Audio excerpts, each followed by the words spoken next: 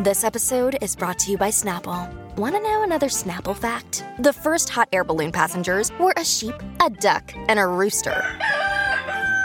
Ridiculous. Check out Snapple.com to find ridiculously flavored Snapple near you.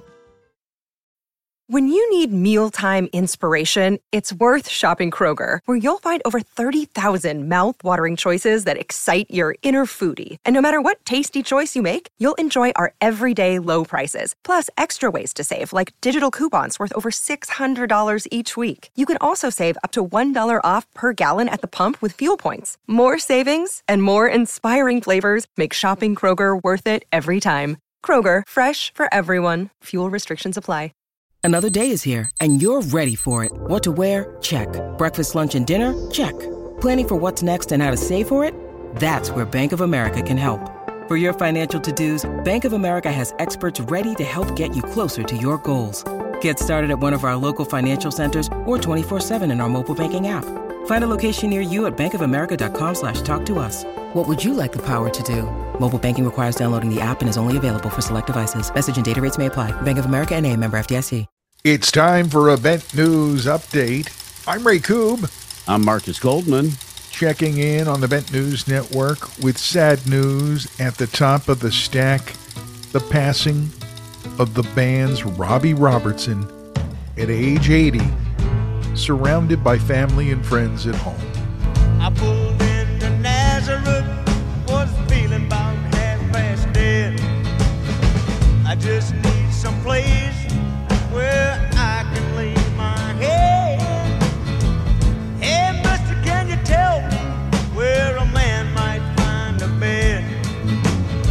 He just grinned and shook my hand. No was all he said.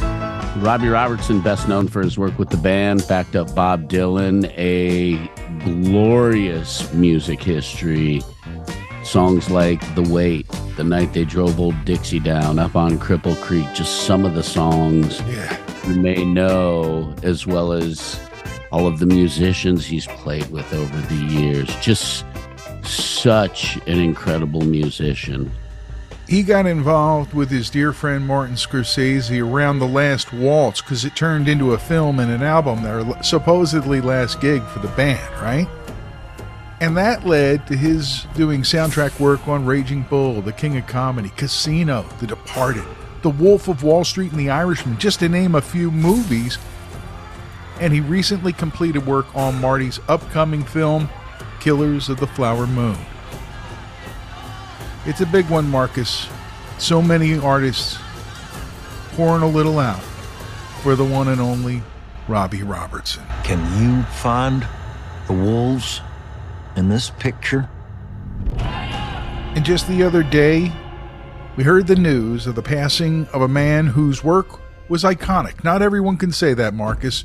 Jamie Reed, the man who designed the Sex Pistols artwork, has passed at age 76. Their only album, Nevermind the Bollocks, here's the Sex Pistols. That was his artwork. The single artwork for God Save the Queen, the single artwork for Anarchy in the UK. That was this guy's artwork. And very punk rock, very punk in attitude. Created something that people will never forget. People who were a part of that scene. Something that has a permanent imprint on their mind. Also, the Kinks family this week lost a brother. John Gosling, who played with the band in the 70s, has passed at age 75.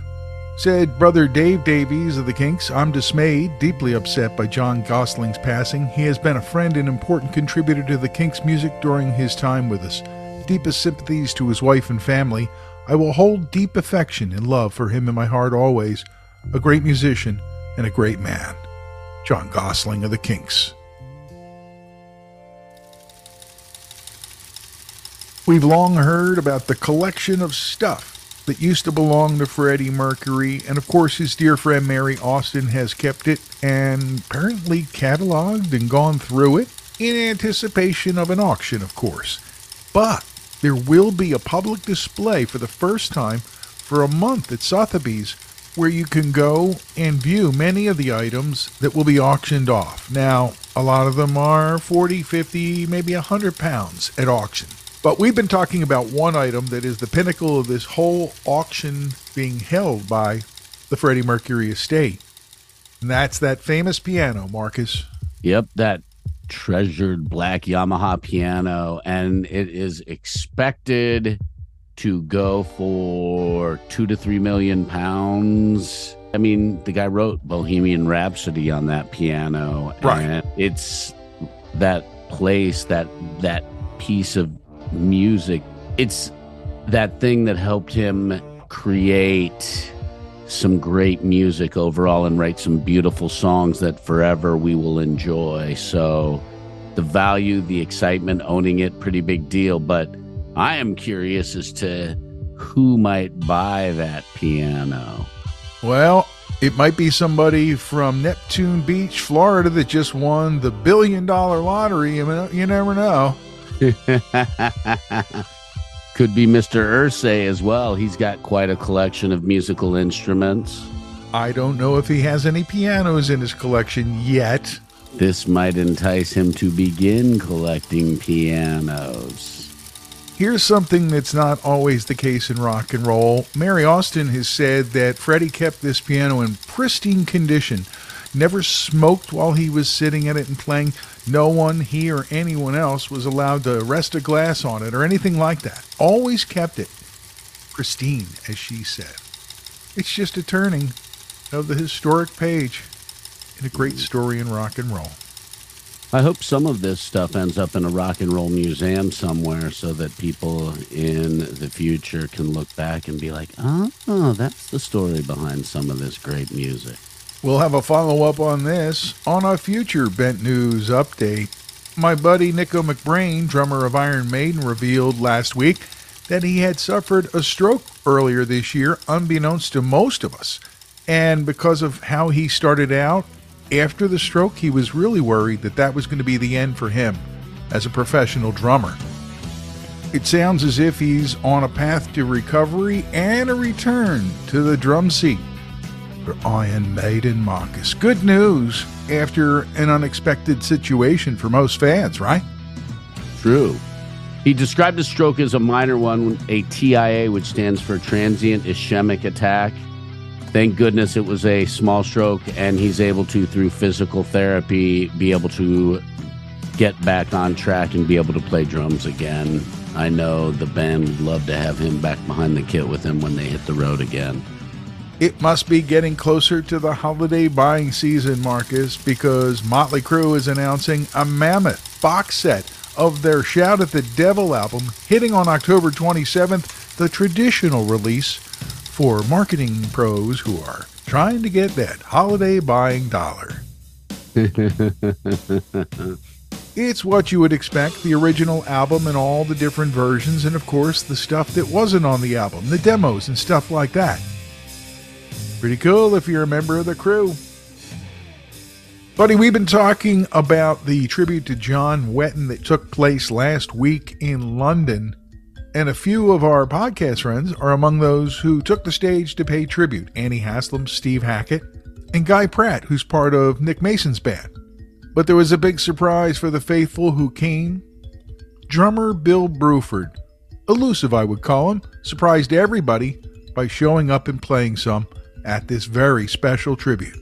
He has been retired from playing for a while and wasn't even billed on the event, and then appeared with Roxy Music guitarist Phil Manzanera, Nick Mason's Saucerful of Secrets bassist Guy Pratt, and Squeeze guitarist and singer Chris Difford for a live run-through of Brian Ferry's Let's Stick Together. That's pretty awesome. And to see Bill Bruford back behind the kit sure had to be exciting for everybody who was there, as well as the musicians who played. And I'm sure John Wetton, looking down, was stoked. That means we've got to get Guy, Annie, and Steve on to talk about this amazing tribute as soon as we can here on the Bent News Update, or as an extended interview on the imbalanced history of rock and roll. The record store in your neighborhood heating up with a couple hot releases in August, and here's Marcus Goldman with the 411. Oh man, today 2 zingers of albums are dropping. PIL, Johnny Lydon's band End of the World, is coming out. They let me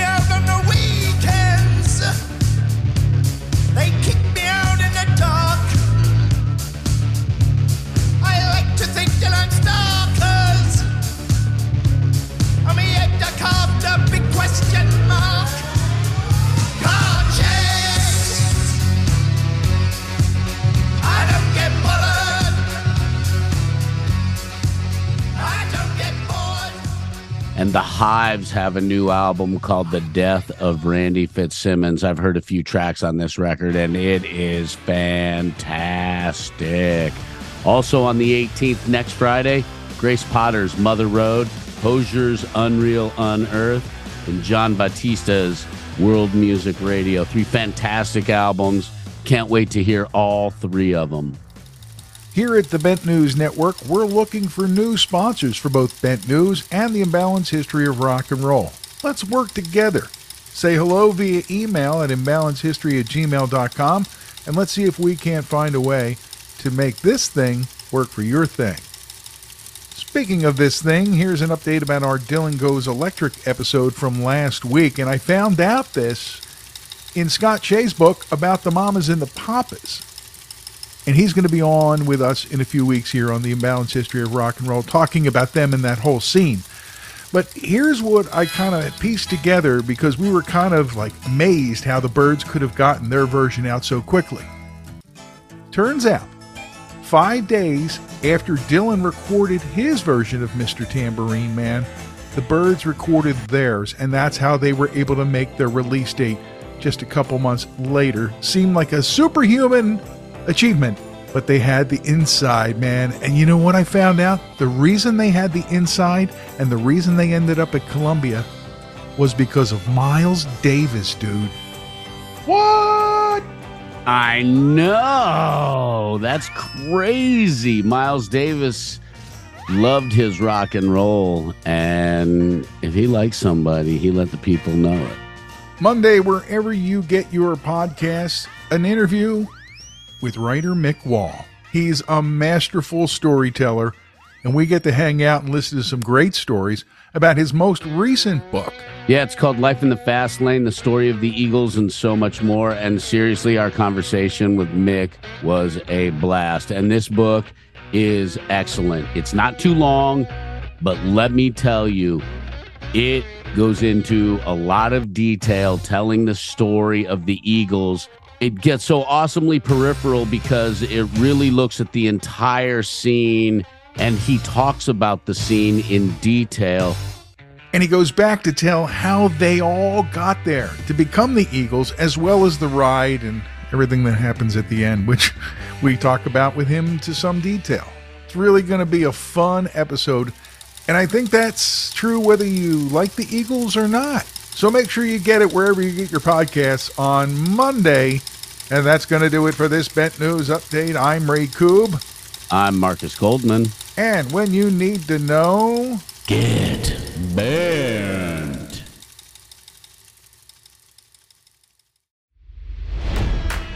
It's NFL draft season, and that means it's time to start thinking about fantasy football.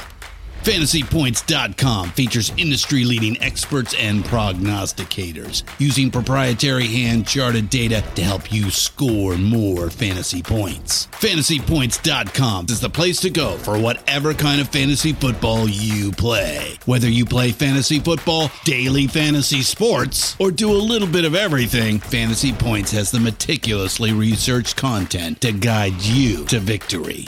And why wait for the fall? Fantasy Points also covers the new spring football league, the UFL. Join the guru, John Hansen, Scott Barrett, Joe Dolan, and other massive names in the fantasy football universe with an exclusive offer. Use code Pantheon for 15% off any Fantasy Points package, including the all-in package, with access to every article, tool, and data nugget that Fantasy Points has to offer. That's FantasyPoints.com and code Pantheon for 15% off at Fantasy Points. FantasyPoints.com, code Pantheon. Score more fantasy points.